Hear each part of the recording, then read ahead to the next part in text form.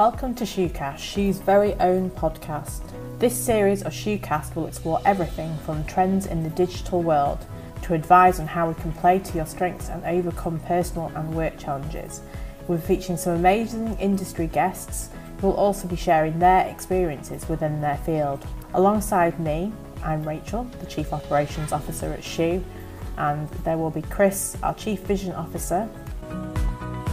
Good afternoon, everybody. Thank you for tuning into the SHOOCAST. I'm here with Tracy Carpenter, the owner, founder, director, entrepreneur, mastermind behind Mint HR. Big plug there. We've been working with Tracy for a number of years now. Basically, you're helping us with our own HR challenges, opportunities, making sure we're compliant. And I thought it'd be great to invite Tracy on today to have a good conversation around staff retention, staff recruitment, and some of the challenges companies are facing. And I suppose in and among that, how we can, from our respective points of view, offer some advice and tips along the way. Hopefully that's the introduction. Thanks for having me. You're welcome. So I suppose a good place to delve right in. I suppose I can see this going conversation in two parts. Really, we've got the recruitment side and the retention side. So from an employer recruitment side, recruiting staff into the business. So there are some key stats around that. Number one being probably the obvious thing in most people's minds is COVID being a massive impact on businesses. We have to shift and change and pivot and with remote working, all that kind of stuff. Number two, tight talent pools. So shortage of staff and talent. The thing that springs to mind there, you've got your haulage drivers across the UK who massive shortages there.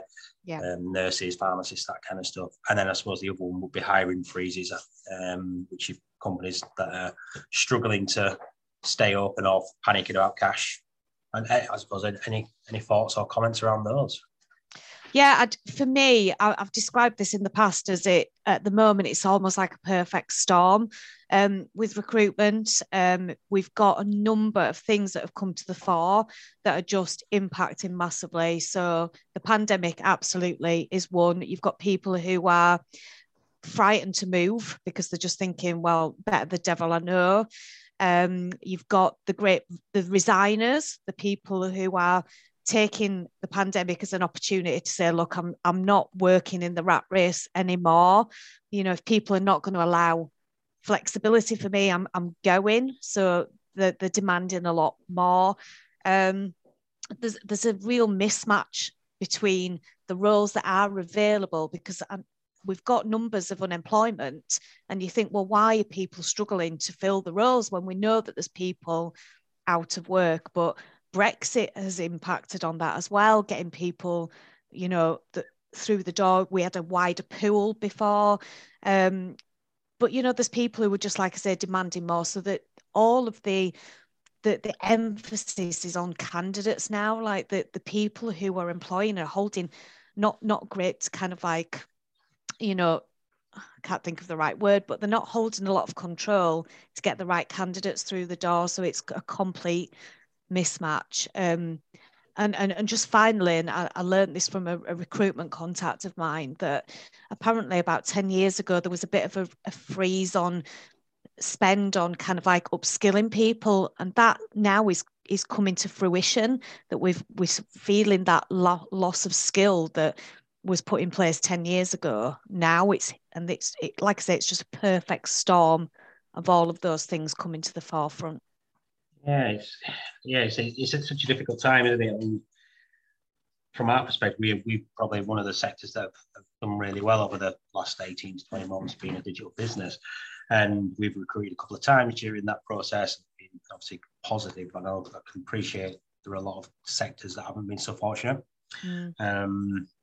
And I think keeping the conversation, I've been talking to loads of business owners over the last 18, 20 months or so. And it's that kind of, how do they keep the staff? I mean, the top three things there, once they've got a member of staff in, even during these times of the recruiting, hospitality is a good example. You've got people coming in, catching COVID, having 10 days self-isolation, then you're having to get somebody else in. You can't quite, there's not enough people to go and fill these jobs. I suppose what do you actually do as a business if salaries are concerned? Plenty of jobs, you've got almost could cherry pick where you want to work, when you want to work, flexible working. I don't know. It's a nightmare. It is a nightmare. And for me, one of the key elements with retention is to try and adapt an individual approach as much as you can. I know with bigger businesses, that's not always as easy, but we want to be tapping into what really matters to an individual, and that is completely different for every person. It might be that flexibility is the key for one. It may be that actually, no, we don't want to be working from home. We want to be in a workplace, in an office for another, so the more that we can tap into an individual's needs, the better. And money, for me, we need to make sure that we are competitive in the market and that we can attract the right talent. But we need to be clear that money is not a motivator. It's a hygiene factor. It's something that we need to have it right for people to feel valued and that they're getting what they're putting into a business.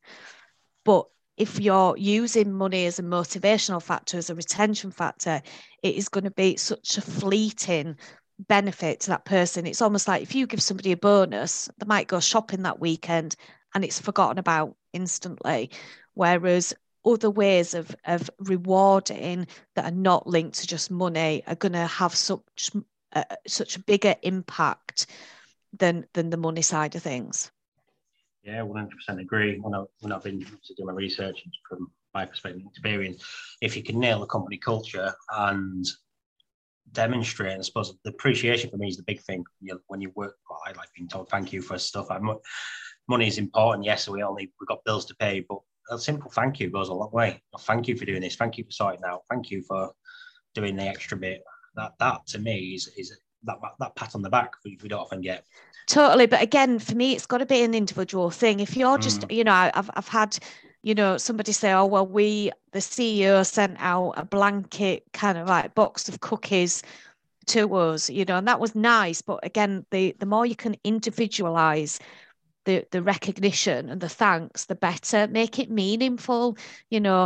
Thanks for this great piece of work that you did. It generated this much more for the business. Make it mean something, because people want to feel that they're part of something. They're not just, a hospital porter or something. They want to feel that they're actually integral to that business and bringing something of value to it. And the more you can link that to your thanks and recognition, the better. Yeah, absolutely. You could, I suppose one of the things you could do there would be, if they've got a particular hobby or interest, perhaps somebody's into a certain author, you could buy them a little thank you book, couldn't you, and personalise it. Thank you very much for doing that job. Is Simon Sinek or whoever the person they're reading. Little things like that could help. Yeah, absolutely. The more that we can make it specific to that individual, the better. Absolutely. Yeah, I suppose on that kind of vision and purpose and getting that, people want to tap into that sense of businesses that you want to work somewhere it's more than just a job. It's not just a 9 to 5 or 8 to 4 or whatever it is. How do we do that, I suppose, as a business from your point of view? We just, again, the more that you can have discussions with people, and I know during COVID that this is a bit difficult when you're maybe not having as much face-to-face time, but just even having, Zoom or Teams meetings so you can really get to understand somebody. And I think this is a big failing in a lot of businesses, that actually managers are doing too much. They're doing the day job and not assigning enough time to managing people. So the only way you're really going to get to know what's making individuals within your business tick, what do they value, is by just spending that time with them, building the rapport, getting to know, what's holding them back, asking open questions so that they're self-assessing where they're at and where they want to be, and listening. And I think too much of the time managers are just not in the moment with their teams, because they're just thinking, oh God, I've got to move on to this next task, or I've got this meeting I've got to go to. So for me, it's about giving the time and energy to your staff so you can really understand who they are and what makes them tick. Yeah, 100%. I suppose that links nicely into the things like personality psychometric testing. If you understand from this, maybe initially onboarding process, we do that quite a bit, try to figure out what makes them tick. Are they a introvert, extrovert? Are they direct, indirect? Are they a precision person? What kind of style, personality are they? So then that gives you a method of communication, particularly as we're having to do a lot more hybrid and flexible working. It's not as easy to build up those relationships. Obviously, we're doing a Zoom now because you're where you are, where we are. Staff are working remotely. It's so much easier to build up a bit of rapport. Like you can see in the background of the team. We can have that office chat and get to answer little niggles and questions. I suppose the challenge with remote working then would be that you've got, how do you keep that communication coming through consistently, not only on brand, not only as an employer, but then trying to make sure you are building that rapport. It just takes more effort. Remote working isn't a new thing. You know, we've got lots of businesses out there that have had people out on the road, salespeople, people that are going and visiting client sites all the time. So it's not a new thing, but it's just become more transparent. You know, a lot more people are doing it. So we need to and it just takes that bit more effort. That's all. It's not going to come as naturally. But again, that's where the time comes in. I think there is a bit of a barrier with a lot of businesses that, like, because they're remote working, we can't build that rapport. It's not going to happen. It can happen, but it just takes a bit more effort. And it's not the ideal, but doing this is better than doing nothing. Yeah, absolutely. I think it's opening up the communication channel as well, not being so rigid with, right, we must do it on the phone, we must do it on Zoom, we must do it on Teams, we must do it on email, we must do it on phone, whatever it is. You've got to be able to flexible, because I mean, particularly with the younger generation, they're about IM, DM and all that kind of stuff, PM. So why not have a little set messenger chat group set up so you can ask those little questions. Oh, I'm stuck on this. What do you think about that? Great, bang, off you go. Totally. And just because I'm a HR person and I always think of the worst case scenario, I do say that even with those kind of chats, though, just having a policy and some structure around that about what's okay and what's not, because I think when you're introducing things like WhatsApp, you know, the kind of like the formalities of the workplace sometimes could go out the window. So I think you've got to have that awareness. But I also think that it's important to have some structure around what you use for what, because I think, you know, I'm a business owner. I can get called and contacted by clients by 7 million different means. And I think, you know, we run the risk of kind of like bombarding people with information via too many different channels. So I think we just need to have some structure around it as well. Yeah, 100%. And I think for those people listening who haven't got a policy in place, obviously Tracy can help you with that. And then I think one of the practical tip from the social point of view would be, well, instead of thinking, well, we must use WhatsApp, or we must use the WhatsApp, speak to your staff. I think it goes back to Tracy's earlier point, getting to know your staff. Well, what do they use? Is it WhatsApp as the comms tool that they actually use, or is it Messenger, for example, which we use? And then building the guidelines around that, and then also speak to a professional to get the policy to back it up as well, so everyone's protected. Yeah. Does that sound fair? Yeah, sounds perfectly fair. Great. I suppose in terms of retention, so we're an employer, both business owners here. We've gone out to market, we've found the perfect member of staff. We've highlighted that it's not necessarily about the salary, so that's a big key thing. I mean, how do we go about keeping them and not job hopping and staying for 6 months and then leaving? Yeah, I think again, it's knowing your staff and knowing what's going to keep them, you know, and that is different. And we've got to recognise that some people will job hop, and you're not always going to be able to prevent that, you know. But again, having an awareness of that, you know, then what your risks are and what your pain points are going to be. But for me, spending the money developing your staff. So we know the issues with recruitment are out, you know, we know what the challenges are. So it makes absolute sense that you put the emphasis and the support and invest in the team that you've got. So, you know, what development do they want? Where do they want to be in? You know, we don't even need to look 5 years ahead, but where do they want to be in a year? You know, can we support them? What shadowing, what mentoring, what coaching can we give them so that they can get to that point, because that's what it needs to be. It's about development of that individual so that they feel that they don't actually need to go anywhere else to get that kind of development. They're going to get it where they are currently.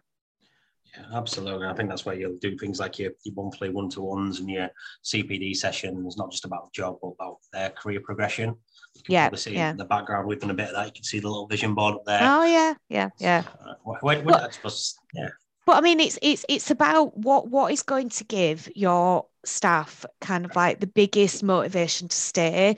And it's things like, if they're into sports, what can we do to support that? Can we look at a gym membership? Can we look at, that they can go to classes during their lunch break or something like that? It may be, one of the things that I'm a big advocate for is giving back, because, I know a lot of people don't have time to do that, but it does give you a real sense of joy and belonging that if you're able to do that. So a lot of businesses offer charity days, where 1 or 2 days a year that they can take some time out to go and do something with a charity. I do that with my team, and and we get a lot from it. So there's lots of different ways. We need to look at well-being as a whole and what kind of like not boxes can we tick, because I hate thinking that it's a tick box exercise, but what can we do to try and reach out to as many people as possible on what's going to really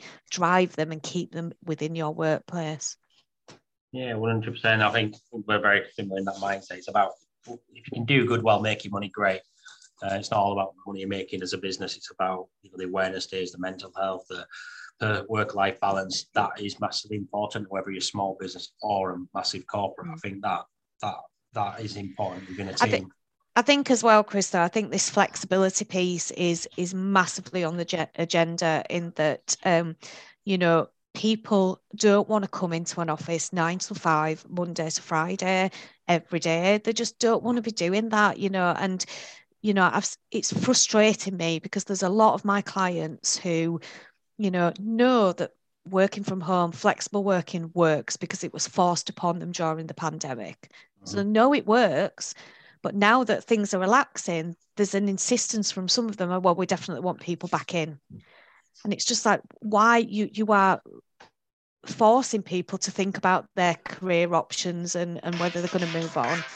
You're forcing that. Sorry, that was just my phone. It's all right. Turn that on silent. It wouldn't be a Zoom call without a phone, a DPD driver, an Amazon driver, a dog or a baby or a child or something. So yeah, I'm hoping none of those are going to happen now. But yeah, for me, if you're not embracing flexible working and this hybrid working, then you forcing people to look at where can they go and get that from, so that they're going to be looking elsewhere, and you're lowering the candidate pool that you've got out there, because people are just going to not engage with you if you don't offer that as something. Yeah, absolutely. I think, yeah, come on. I get that everywhere can't offer that. So if you need people in a production site, or I know that you can't do it for everybody, but let's just open our minds a bit to that this is a possibility. Yeah, I was going to agree. Basically, that's probably why for opportunities people are looking for that. They've had a taste of, well, actually, I am just picking I'm a potential parent. I'm up to the school run. If I can work my kind of 9 till 2, pick up the kids, do the kid thing, do the after school thing, whatever, and then do a bit in the evening, that works for me. I think that goes right back to what you said at the beginning. It's about understanding and spending that time to get to know what makes these staff tick. Where I live next to a reservoir, and you can see right from the top point of the reservoir the M1. And I love taking my dog for a walk at about 7:30, 8 a.m. and just looking at the M1 and thinking, thank God I'm not sat in that traffic. And I was thinking that literally last week. So the amount of traffic that's back on the roads, I think there is a pushback to get people in the office, because there wouldn't be that much traffic. And I just think, just why we're not embracing this flexibility a bit more. Yeah, I suppose I'm just trying to play devil's advocate. I can't think of a reason to do that, to be fair.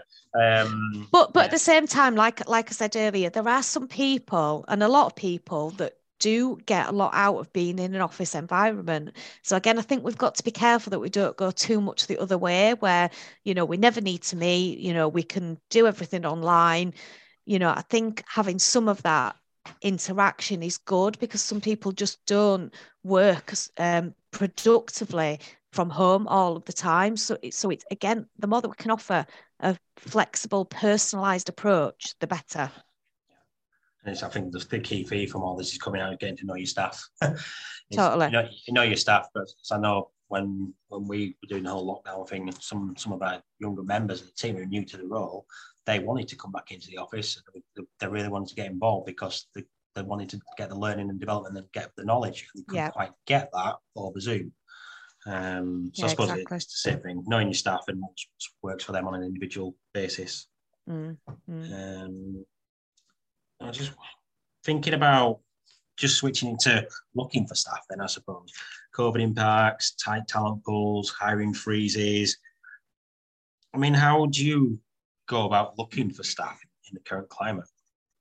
I think for me, I mean, at Mint HR, we're not specialists in recruitment. And I think kind of like that is my point, that actually get a specialist to help you with this. I'm hearing so many times about people who are looking for, using the jobs boards, using Indeed. I think they can take you so far, but if you're really struggling to get your candidates in, the more that you can rely on a recruitment specialist to help you, the better. Certainly at the minute, what I am hearing that is when you're embarking on recruiting and trying to get somebody in, that the pace of recruitment is so fast that if you can't be putting a job out and responding immediately to a candidate that comes through and going through that selection process, they're going to be gone. It's a little bit like the housing market. A house comes up and immediately before anybody knows about it, it's gone. It's the same with candidates at the moment. So you've got to have a really swift process. And I think certainly at the moment, gone are they kind of like, let's have 3-4 rounds of interview, because people are just not going to hang about. They're like, you want me or you don't, and I'm gone. There's other people that will have me if you don't want me.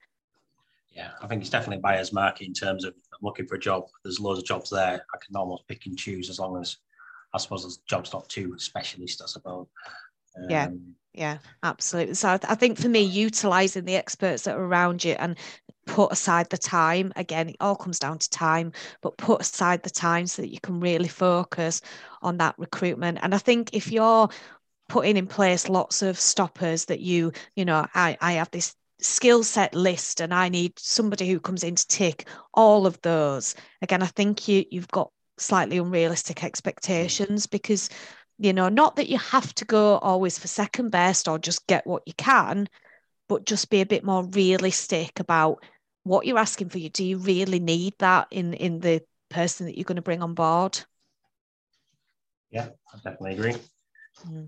Yeah, it's certainly interesting times. I think from our perspective, what we've seen over probably the last 6-7 months are that shift in recruitment and people thinking a little bit differently. They're panicking almost with, right, well, I've got 200 vacancies to fill, obviously on the bigger scale, bigger companies.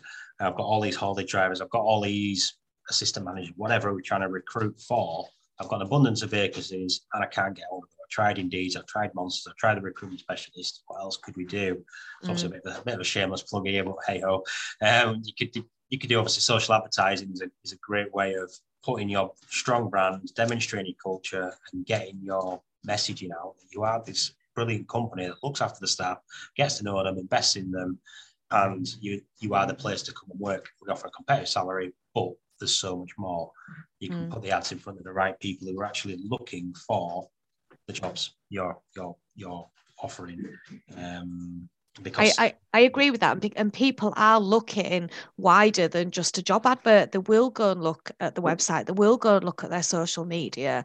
So you've got to have this kind of like the touchy-feely stuff about this is really what our organisation is all about, plastered all over that. And I think for me as well, onboarding is absolutely crucial. And again, this is where your branding and your social media comes in, that as soon as you've got a candidate that you've said, we want you, and they say yes, they need to be part of that team. They need to be getting updates. They need to be invited on the socials. They need to be, brought in immediately, because again, it's a bit like being gazumped at the minute until they're through the door. And even when they're through the door, to be fair, people still might be saying, we've got a better offer for you. We've got something that you can come, that will sit better with you. And they could just go within a week of starting with you. So you've really got to schmooze these candidates from day one. It's weird, isn't it? You'll probably remember your first job, and I certainly remember mine, and it was very much the opposite. Exactly. That was his little shudder thing. It was, my first job at uni. It was even before that, first job paperboy, and gosh, everything in between, telesales and bringing out the yellow pages, turning up, and you were just treated like a piece of meat, like a number. I was going to swear then, but I thought keep it clean. You are treated less than a piece of dirt. Back in the day, anyway. I'm glad things have shifted. But I'm glad they have, Chris. But I think there's a lot of talk about kind of like Gen Z. I don't even know what gen we're on, but generational kind of like expectations, and that they don't know they're born, and they have unrealistic expectations, and I don't think it's that at all. I think there's some maybe that fall into that camp, but I think there is just, people know what they want much more at a younger age, and they expect to get a job that's going to help them fulfill that. And is that a bad thing? No, absolutely not. Yeah, I think they've definitely got, I'm going broad sweep here, but it definitely seems like the young generation have got more of a clearer path to what they want to do. And it's about getting the support along the way. And the job shouldn't be a job. It should be, the word vocation? I think it's the word. It should be something you want to get involved in, you want to immerse yourself in. Whereas when I was younger, you were just that grateful you'd got a job, like you say, that you would just jump to whatever tune. Yeah. How high? Yeah. I think my first job was £3.05 an hour. I remember that. I remember I was a babysitter, and they didn't sometimes come in till 1-2 in the morning. So I asked for double time after midnight, and they said, "Oh, you're too expensive." And I'd asked for £1 more an hour, from £1 to £2 after midnight, and I'm just like, can you imagine? That's really showing how old I am. But yeah. Yeah, babysitting used to be a great job, though, didn't it? Well, it did, unless you work for the people that I did. I think I used to do it as a bit of a part-time thing, like 20 quid for like 3 hours work, 20 odd years ago. It was great fun. That shows that you're much younger than me, Chris. So yes. Yeah, there we go. I'm only 21. We digress, but it's all good. But keeping the staff. Definitely, we can agree that the changes employers have had to make, the way they've done stuff, have definitely changed over the years. You just have to be so much more accountable for your decisions now. That's what I think it is. You've got, if you need something from a candidate in a role, you need to give it some thought and have some real value behind that, as just a blanket, I want this, I'm the business owner and I demand this. Yeah, I want this person who can come in and do A, B, C, and D, and that's it. Yeah. And if you have that kind of approach, I think you're going to get exactly what you asked for. They come in and just do A, B, C, and D, and then you're going to wonder why they're not doing extras or getting stuck in or being involved in the team. And then you're going to have real problems, I suppose, as you scale the business, if you've got everybody's like that. Yeah, I think just about covered everything on my list. Have you got any kind of closing remarks or statements or comments? Just for me, it's about those spending the time with your team. I cannot emphasize enough how much just communicating with your team and getting the balance of management right. We're not talking about micromanaging people, but just get the balance right. And for me, let's look at what your team are delivering in terms of outputs, as opposed to the hours and minutes that they're working every day. Yeah, absolutely. It's all about what they achieve in terms of success. And adding to that, why not celebrate their success? Yeah. If they've done a good job, if they've won an award, shout about it on your social media, shout about it on your email marketing, let people know you've got the best team in the world. Yeah, exactly. Yeah. Well, thank you very much. I think that's a great place to kind of wrap it up. Well, thank you for your time. And yeah, no worries. Thank you very much.